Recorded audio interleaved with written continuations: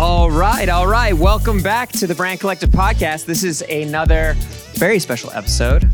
For the second year in a row, we are recording an episode live at Smartsheet Engage, the annual customer conference. And not only that, we have a special guest host, Chelsea D'Angelo. Hello, Chelsea. Hello, everyone. And not only that, we have a panel of guests. This is a podcast for marketers and creatives. And today we have a wonderful marketing ops professional and a creative both joining our podcast. So please welcome Denise and Lorit. Thank you for having us.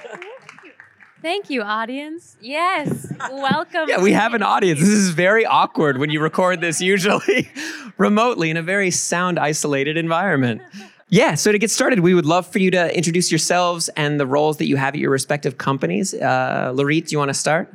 Sure. Hi, I'm Lorit. I am the content development manager at Innovative Skincare, which is the company behind the luxury skincare line is Clinical. I started with the company in graphic design, and I have since transitioned into more of a digital role. I've helped plan and execute several website launches at this point, managing several websites that we currently have up and running, and just kind of working more in the digital space with email marketing. And we're kind of starting to go into like paid advertisement and things like that as well. Nice. And Denise, do you mind introducing yourself and the role that you currently have? Can we get a mic check on Denise? This is the beauty of recording it live, is every now and then things don't go exactly as planned. He's looking and we don't have a nod, so we're going to keep talking for a second. Switch. Oh, yeah. All right, we'll improvise. There we go. I am the VP of Operational Excellence at Bobbitt. We're a construction firm. We do commercial and industrial building. We serve everything from design build, architectural design, and the whole general contracting process. And so my role there is to focus on really the customer and the employee experience and making sure they both have an excellent experience through learning and development programs, improving processes, workflows, making sure we have strong internal communications and external communications, developing learning and development programs, and also trying to retain and also recruit the best talent.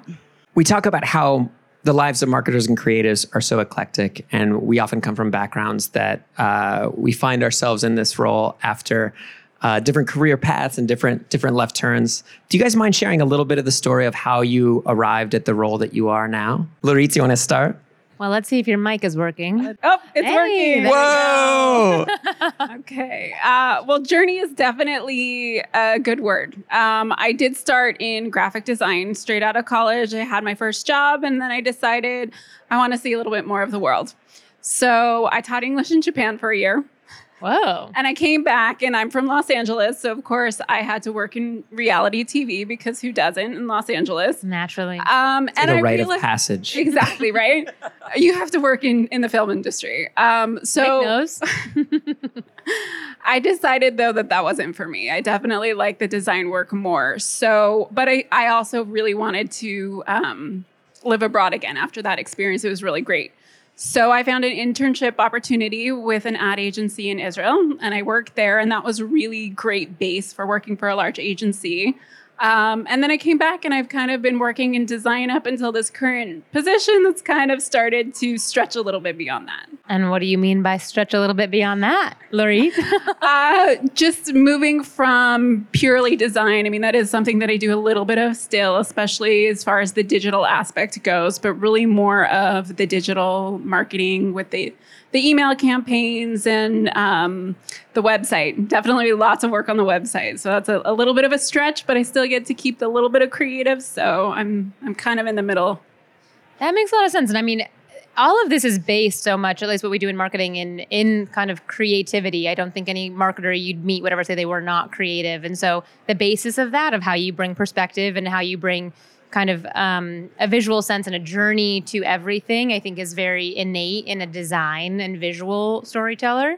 And so to kind of make that leap into everything else, I think is actually really natural, even though you don't see it as often as maybe you could in corporate world, at least. Yeah, I mean, it was definitely one step at a time, a little bit more, and it's kind of evolved from there. Yeah, that makes sense. Denise, how about you? So my journey definitely had some twists and turns. I started really in school. My focus was industrial organizational psychology. So that does kind of lend itself to marketing, but that wasn't my intent really. So my first job out of college was with like a phone company. So I was really in the telecom world, left that pretty quickly, went into the bigger Lex, like MCI was there when MCI and WorldCom did their merge, which is so famously known. And then after kind of the dot-com boom, I was really burnt out in the telecom world. And in that world, I did a lot of implementation and project management. That's kind of where I had that piece. And I decided to just do a complete flip and went into become a marketing coordinator for a real estate firm, a commercial real estate firm in Orlando, Florida. And I was only there for a few years. From that, I just, kind of learned a whole new way of doing things. Marketing was not something I had ever trained for, but I was creative and analytical at the same time. So that's kind of where the ops part came in. I really took to the operations part of it. And in real estate, marketing's not the typical type of ad branding. It is, but it's not to that level. It's like an advertising agency or type position. And so anyway, so I went from that to growing in that role into a marketing director position when I came back with a large commercial real estate firm. And then because of that marketing operations that I was taking on within that role, I ended up moving into a more process-oriented type position. So when I came into my the last firm I was at, I brought some new processes and procedures and things just to try to improve stuff because we couldn't find information. When you're trying to do proposals and things, you can't find client information, it becomes very frustrating. Or when you need particular brand items or pictures of properties and you just don't know where anything is. So anyway, so that kind of led into that. And then I started my new position now, which is really focused more on that operations piece. Nice. It's really cool to talk to an ops person. I think you might be the first creative ops person that we've talked to. And it's such an integral, but maybe an unsung hero in the marketing space, because I think a lot of it is the glamorous side takes all the credit. But I think the organizational side is so integral and so crucial. Can you talk about, it sounds like there was a lot of, in those turns that you've taken, there's a lot of learning and a lot of adapting to new systems and adapting to new organizational tools. Can you talk about what motivates you to keep learning more and keep up to date with your role and what your processes are? And I think that's partly why I ended up doing what I do, because I'm a very continuous improvement kind of person. So when I first started with that marketing role, my very first one, we did flyers in Word, and it was painful. And so, then it comes the days of I taught myself InDesign. So I was very self-taught in everything, all of that software. And some of that just comes natural. It's something that I enjoy doing. But it's really just knowing that we need to continually improve. And so we have to, try new things to make things work better, to make things work faster, especially in the commercial real estate world. It's fast. There's nothing slow. You can't wait for anything, it feels like. And so you also have to teach people and empower them to be able to do things for themselves as well. And so that was a big part of it. I feel like that's a marketer's mantra. You have to move fast. There's just no time to wait. And I feel like everyone can relate to that who's ever been any kind of marketing or design professional, or even I think in their free time. Everything's just moves so quickly. So I definitely feel that. And I think you bring an interesting point. When we spoke earlier, marketing has a really kind of unique position in commercial real estate in terms of looking at all of the other departments. And I thought that was really interesting. And I think sometimes that translates and sometimes that is really probably pretty unique in terms of being the agency that helps everyone else get done what they need to get done as well. Yeah, I think that's one thing that we had mentioned is marketing gets to see all the areas of an organization.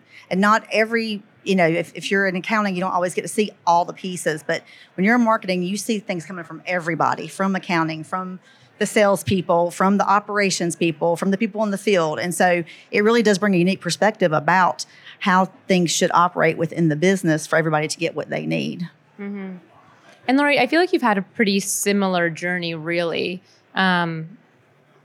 Very different in terms of context, but really in terms of kind of, and again, I still think that's a really common thread in all marketers of just like kind of bootstrapping and figuring out how you can solve a problem with, whatever tools you have available, whatever resources you have available. What was it like from a designer's perspective to try to then be like, okay, I'll figure out email marketing? Well, I also, likewise, I'm a lot self-taught. It's one of those things where you see a need, you see that there's a void, you see something's missing, somebody's not doing something, or you see a better way to do it and you just step in and do it. And I think that is, for me, that has always been the best way to get to learn things. Getting in there and doing. And you fail. You will fail. I will admit that I might have broken a website while we were working on our launch. Thankfully, we had a backup. And so I didn't do a ton of damage, and hopefully you won't fail that big. But that is just really the only way that you're ever going to learn. You've got a problem, you know what some of the tools are, and you have to figure out, well, this isn't working. This isn't working. What else can I do? How else can I come at this? And, when you can't figure that out, YouTube is there to help you. So, you've got that backup. The other thing too is I also really love just to continue to learn. And that's something that, sometimes we get really stuck in, this is the way that I do it. I set this up in this way and in this program and this tool works for me and it's fine. And then a newer tool comes out and it does it better. And so just really being open-minded to that. I mean, I'm currently trying to teach myself Figma because I don't mock up websites in Figma, but that's the up and coming, and it could be way easier and it could be a much better tool. And if not, I've got a fallback. But just trying and getting in there and doing it and creating a project and pushing it forward. Yeah. Both of your journeys are remarkable. And I think on the sort of the sadder side of this equation is that when trying new things or jumping into spaces that maybe you're uncomfortable with at first, there can often come with some feelings of imposter syndrome, feelings of inadequacy, feelings that often you have to sort of tamp down in order to like push forward and learn those skills and feel like valid in the space that you are. Has that ever happened, or have there ever been moments where you're like, this is, I don't feel comfortable and I need to sort of do more work in order to feel comfortable? Or how do you handle those feelings? Do you want to go first? Go for it. Okay. I'll definitely take that. Absolutely. No, I think especially moving into leadership positions, especially, and I'll even say probably more with women, imposter syndrome is a thing. We were recently talking about this in an organization that I'm in. And really the term, it just struck me when I heard it several years ago. I was like, oh, that's what it is. That's what I've had. It's just this feeling of, you're not quite good enough, or it's, am I just fooling everybody? Because when you're young and you're coming up, it's that whole fake it to make, Yeah. And so fake it till you make it. Oh, the pillow of youth. Yeah. Yeah. I'm thinking I didn't have you too. So I just aged myself big time. At least not in the early days. I didn't. But anyway, so yeah, I mean, it is a real thing. And it's, for me, it has been having people that, my leaders that are in my past organizations and mentors that have encouraged me and made me feel, that I didn't know what I was doing and not to feel that way. And I think that had a really big impact on me for understanding that, okay, now I know what it is. Now I know how to deal with it. Yeah, I definitely feel imposter syndrome on the regular. Honestly, I lead a team of designers right here. I do right now. Yeah. they're in the crowd somewhere. Yeah. And I think we as women are particularly prone to that. We are our own worst critics. And I think everyone is, but I do think there's a female aspect to it that we need to amp each other up a little bit more. I think too, one of the things is like, even when you're an expert at something, you don't know everything. And I think that plays into it too. I consider myself an expert at the creative suite. Is there stuff that I don't know? There's tons of it. Those programs are so intense. There are so many. I don't even think the people who created it know everything in there. So there is always a little bit of that nagging, like, yeah, but you didn't know this one thing that somebody else did. You didn't know this thing. You didn't know that thing. And you don't always. Or you do it a different way. Exactly. Yeah. Especially, again, creative suite. There are so many different ways to do the same thing. But you do it. And then when you can kind of look back at everything that you've accomplished, it's like, oh, yeah, nope, I got this. So just kind of having that bigger picture mentality. Yeah. So besides YouTube, were there other people in your networks when you were coming up and you were doing this that you were like, oh, that's kind of like, that makes sense to me because I have this model? I think particularly women and minorities sometimes don't have that. depending on what time you came up or what industry you've come up in, having that role model to say, oh, this is how I fit in. This is how I do this. This is a track, or how would I get there? Did you have any kind of role models or people that mentored you along the way that made it easier? I definitely want to speak to probably what I would call my first mentor. And that was when I first went into commercial real estate. She had a team of 3 or 4 other, 3 or 4 other women that were on her team. And in the firm, there's different brokers, and they have like different coordinators and stuff that worked for them. And when I first started, I was working for the director of the firm. And she had a position come open, and I saw her team, saw how they worked together. I really liked, that. And I was really wanting to go get that position. And so I knew I had to kind of tread lightly on that. And when I approached him, his response to me was, well, my dad had his secretary for 28 years. And when he said that, I knew that was not where I was going. And so, but it was because of her and her, empowering me when I worked with her. I mean, I wasn't a coordinator. I wasn't a secretary by any means. She was like, you operate this team. You operate us. You coordinate us. Like, we need you to be a part of this. And so that was like the very first person. And I've been very lucky. I've had some very amazing women throughout my career that have motivated me and inspired me and supported me. That has really built my confidence to overcome those things. And that's wonderful. And so I guess it could be one of two things: someone that you looked up to and was a role model, or someone that pissed you off enough exactly to say, I'm going to do exactly what they said I shouldn't do. And either of those are also great motivation. I wouldn't say that I've had a mentor. I have had, working creative, I've definitely had supervisors that have really helped me hone my skills with good creative criticism. So I've appreciated that. And I do feel that I've become a better designer over the years because of that. But I do wish that I had that. I mean, I'm listening to Denise over here like, I want that. Just shedding like a single tear. Like, oh my God, I didn't get that. I mean, it is important to me too. I hope that I can be that to, junior designers when they come in, new people within the company. I like to try to be that, so that just to give a little bit of extra assistance when I can, because I have seen from the other side, I've seen people who have really gotten a lot out of that and the value that comes with that. Can I ask if the companies that you work for encourage growth for their employees? I've worked in some that they just aren't really that behind it, and they don't keep good talent. And then I've had others that are very much pushing their people to grow and develop, because, it's so costly to lose someone right now. It has been, that you are better off to invest in your people and help them grow. And one of my mantras has been, as a manager, and anyone who's ever probably been under me could tell you this or worked for me, is as a manager, I want to see my people grow in the way that suits them best. It may not be at the company that they're at with me right now. I want to help give them the tools that they need to become the best version of them, wherever that may be. And I think if that's how we looked at people, you'd actually be surprised at how much you would retain those people and they don't want to leave you. Of course, there's other factors, but I mean, really, I think that's very important. I love that. I've actually said the same thing to my team before. Nick actually knows this, and I'm a class taker. I take classes. He is. He's learned a lot.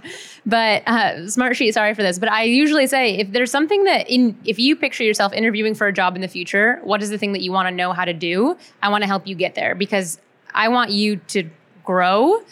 And we're not under the illusion that someone stays at a company lifelong. I want you to get everything you can out of this experience, and therefore hopefully be satisfied and motivated in this experience. And they make you better. I mean, Yeah. when you make them better, they make you better. Yeah. As a 100%. company. So Yeah, it's a remarkable feeling to feel empowered to educate and to improve. I think it's just a very cool part of this company that I work for. So thank you. Chelsea was my boss for quite a while. I'm going to just out you on the podcast. That's why I'm like sweating bullets up here. Just like, oh my God. Up close and personal review here, Nick. Yeah. This is, oh God, flashback. Well, I'll add on to the kind of this theme that we've been going on in the sense of either mentorship or growth, what is something that you would tell? So say you were able to mentor someone or kind of the younger you, what is someone that you would have told, either in terms of growth or like the way that you were talking about motivating yourself to learn things? Like what is something that you would have wanted out of that mentor or to have told someone that you are mentoring? Speak up. If you see something that is not working right, if you see something that you have a better solution to, if you see something that isn't being done that you want to do, speak up. Even if it's being done and you still want to do it, speak up, because nobody knows unless you say something. The only way that you are going to make a difference, the only way that you are going to get to the place that you want to get to is if you let somebody know that you want to, and especially when you have ideas. Maybe they get vetoed. Maybe that's not the direction the company wants to go in, but at least you have said your piece. At least you have put yourself forward and you've tried. And a lot of times it does go somewhere from my experience. I love that. I'm going to add on to her speak up. I think to follow that is to make your own path sometimes. Sometimes there may not be a path, the ladder per se may not be there, but there's so much innovation and new things that are happening within places. Sometimes you can make your own path. So don't become so laser focused that you forget to look at other possibilities. Yeah, that's beautiful. It's beautiful to think that the rung on the ladder might not even be there yet. Like it takes a lot of innovation. That takes some serious self-confidence to be like, oh, my possibilities, they're beyond this. Awesome. Well, this has been wonderful. Do we want to move on to the next segment, or is there anything else that you want to jump into? No, I think we can. How has my performance been? Has it been okay? We're going to talk about this after the Okay, wonderful. Great. So everyone that's been on the podcast, we ask these questions to, and one of them we sort of already asked in a way, but maybe we'll ask it in a different way, and I'll innovate on the spot. But these are more to get to know you as people behind these big brands. And the first question is, what is something that you've done recently for the very first time? And either of you can answer if it comes up. But we're usually curious because, often we're set in our ways. We do a lot of the stuff that we always do. Okay, I'll jump in. Oh, here we go. So I like to travel a lot. And one of my travel mantras is to do something that scares me a little bit when I travel. So I recently went ziplining in Costa Rica. That was new and scary. I've had some other... I've ended up, swimming with sharks and rappelling and whitewater rafting. And so... do something a little bit scary when I travel. Yeah. Nice. That's all remarkable. What's the review on ziplining? Was it... it was great. Out of 5 stars, what'd you give it? Yeah, no, definitely it's that moment before, when you're standing on the platform, you're looking down, you're like, I don't want to do this. Do you have a fear of heights? I wouldn't say I have a fear of heights, but when just a rational understanding of what the possibilities are. When you look down from a steep height, I think everybody has a little bit of a sense of panic. So just that the first step is the hard one, and it's the same thing. It was the same thing with rappelling when I went paragliding. Every time you have to make that first step, you're like, I don't want to. This is cool. So it was great. And it was, that's definitely the place to do it. You go flying over the jungle and there are monkeys. And beautiful. Yeah, it was great. Do you think it's that type of risk and reward that then leads you to try new things professionally and at work when it's like, God, this is kind of scary, but maybe this could be amazing? Yeah, it could be. I guess that's practice, because with travel, it's you see the reward much faster. So it kind of gets you in that mentality of, I've done something like this. I've done something scary. I can do this. I've got it. So, yeah. The adrenaline helps. Yes, it does. So I'll say Denise. It was, I guess, sort of new, but so I ride Harleys and I ride long distance. And What? so Love last that. year, last year was the first time I go long. I like to go long ways, but last year myself and 3 other women took I was gone for 10 days. And we camped. I had stuff stacked on the back of my bike pretty tall, but we went all the way to and from North Carolina, went to the tip of Vermont, and then came back down to the East Coast, went back to the mountains. And so I think just that kind of sense of adventure and wanting to do something new, and just the 4 of us kind of just going after it. Now it's going to be an annual type thing, I think, but it's just fuels the passion. That's incredible. What Harley do you have? I have a 2019 Road Glide CVO. Oh my goodness. And you guys, so the 4 of you, did you say you camped along the whole way? Not the whole way. We did get into some hotel rooms. We camped for a few nights, and then we're like, okay, we're kind of over that. We're going to stay in hotel rooms the rest of the way. It's balanced. It was balanced. It was fun. And then it was like, okay, now we want the AC. And Probably the shower too. And yeah, exactly. And do you know the book Zen and the Art of Motorcycle Maintenance? Yeah, I know it. I have not read it. It's on my list. So there's 2 sort of types of motorcycle riders that are referenced. One that's like all about the thrill and the experience, the wind in your hair. And then the other that's like down to the details of how to, like how the motorcycle works and the mechanical aspect and how all the parts work. Do you find yourself on one side or on the other side? I definitely love the wind and the hair and all that, but I've been really, really interested in how it works. I mean, I like to do my own oil changes. I like to be able to work on it so that if I get stuck somewhere, I can fix it. Nice. And so I'm trying to, I've made my poor husband sit and like teach me all that. So how does that work exactly? Where do the pistons go? Yeah, because I really I want to understand it more. Oh. But the other part's more fun. Yeah, I love that. I love that there's so much adventure. I have a new baby, so my adventures lately are a lot messier and less glamorous. I was going to say, you know a lot about motorcycles, Nick. I had a scooter at one point, so 50cc Vespa, pretty classic ride. I love the wind in my hair too. I bet Lula does too. She's not riding a motorcycle, not until she's 28.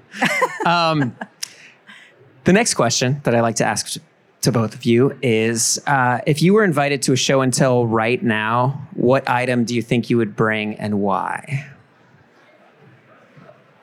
We'll let you simmer on that for just a second. I'll take my bike everywhere. So that would have to be the thing. Oh, yeah. Yeah. That makes a lot of sense. That's just my baby. But I don't know. Lately, my show and tell really is Smart Sheet. I feel like I tell everybody about it everywhere I go. Okay, that's fine. It's fine to shamelessly plug Smart Sheet right now because we are sitting in the conference hall surrounded by Smart Sheet branding. At Smart Sheets Engage. At Smart Sheets Engage. How many more times can we say Smart Sheet? I only said it once. We made it worse. I know it's us. It's us, not you. Lorit is patiently waiting. I'm not going to mention it. Don't worry. No, for me, it would be my camera. That one's my baby. I love photography, especially when I travel. What kind of camera do you have? I have a Canon 7D Mark II. Sounds fancy. Yeah. It's a nice camera. It is. I definitely, with me, I take it with me and I'm like, it's company. I don't need company. I've got a camera and I love it because it really forces you, especially now everybody's so involved in their phone and they're listening to music in their own little bubble and you don't really pay attention to anything around you. So when I have my camera, I'm looking up, I'm looking down, I'm looking, it opens your world up and it makes you really see things in a different way. So I really enjoy it's kind of funny because you're looking through a narrow viewfinder. So in a way, you're narrowing your field of vision. But I really found that it has helped me expand my field of vision. Yeah, being very intentional with it. Feels like I'm the same way. I love photography. I love taking pictures. He has beautiful Lula pictures he shares with us. Did you kind of document, did you have this obsession when you were in Japan and Israel? And did you have these like amazing photos? See, would you share? Yeah, I like to take my camera with me on most of my trips. That was where I got my first DSLR in Japan. So it came with me all over the place. But that is what I like taking pictures of more than anything, just travel pictures where you can kind of immerse yourself in the place and the culture and the colors. There are certain places that are really colorful. So yes, my camera comes with me everywhere. Incredible. I want to see those pictures after this. Okay. Can you help me with my GoPro later? Because I take the videos and then I just never do anything with them. Yeah, but that's perfect. An action cam for a Harley Davidson rider. Yeah. Yeah. Makes That's like, this adds up. yeah, this tracks. Designer with an excellent DSLR. Did you get the DSLR? I feel like in Japan, they always have like the better products earlier. Was it like a release that wasn't even released anywhere else? I don't know the answer. In my mind, it is. But And it's, I know. You're ahead of the curve. It felt like it. I mean, I can definitely tell you I had a smartphone in Japan way before smartphones were a thing here. So it probably was the latest and the greatest. yeah. Well, our final question for the two of you, you sort of answered, but we'll see if a new little wave of inspiration hits. If you were to meet a younger version of yourself, what piece of advice do you think you would give?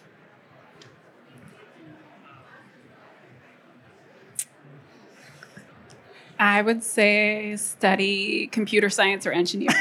Okay. I kind of think that I would be good at that. Just the way that I've kind of transitioned more to like the web stuff, getting into like the coding. I think that could be fun, and I think I would have done well in it. And it's something that never would have occurred to me when I was younger. Yeah. So something I've like slowly started to think about over time.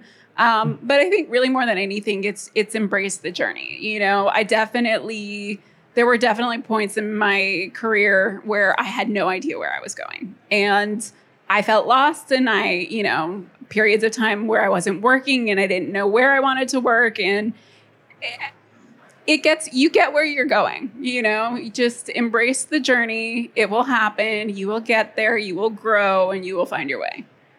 I love that. Just breathe and go with it. Yeah. Makes a lot of sense. I think a lot of people need to hear that. And I also think a lot of girls need to hear to get into engineering, computer science, all of that. We need more girls in that. That's true. Yeah, I think for me, it's just don't doubt yourself so much. Don't think that you can't do that and you can't accomplish that, especially in the business area. So I think that's for me, it's just have a little more confidence in yourself. Yeah. I love that. That's inspired. Beautiful answers, both of you. Yeah, thank you. Well, thank you so much for being a part of the second ever live recording of Brand Collective Podcast. Denise, Lorit, thank you. Chelsea, give it up for Chelsea, our guest host. Our regular host, Mackenzie Costa, is on maternity leave, so they had to bring in the big guns with Chelsea D'Angelo. Oh, no. Well, thank you, Nick, for always being the ever-gracious host. And thank you to our panelists so much for being here. And thanks for coming to Smart Sheets Engage. We're going to have a great time. Thank you very much. You're listening to a Brand Folder podcast, where we like to say, strong brands live here. Join us as we build the Brand Collective, a podcast for anyone curious about the people behind the brands that we all love. We're available on Spotify and Apple Podcasts. Subscribe. And if you feel inspired, leave us a review. We'd love to hear what you think about the show. Until next time, this has been the Brand Collective.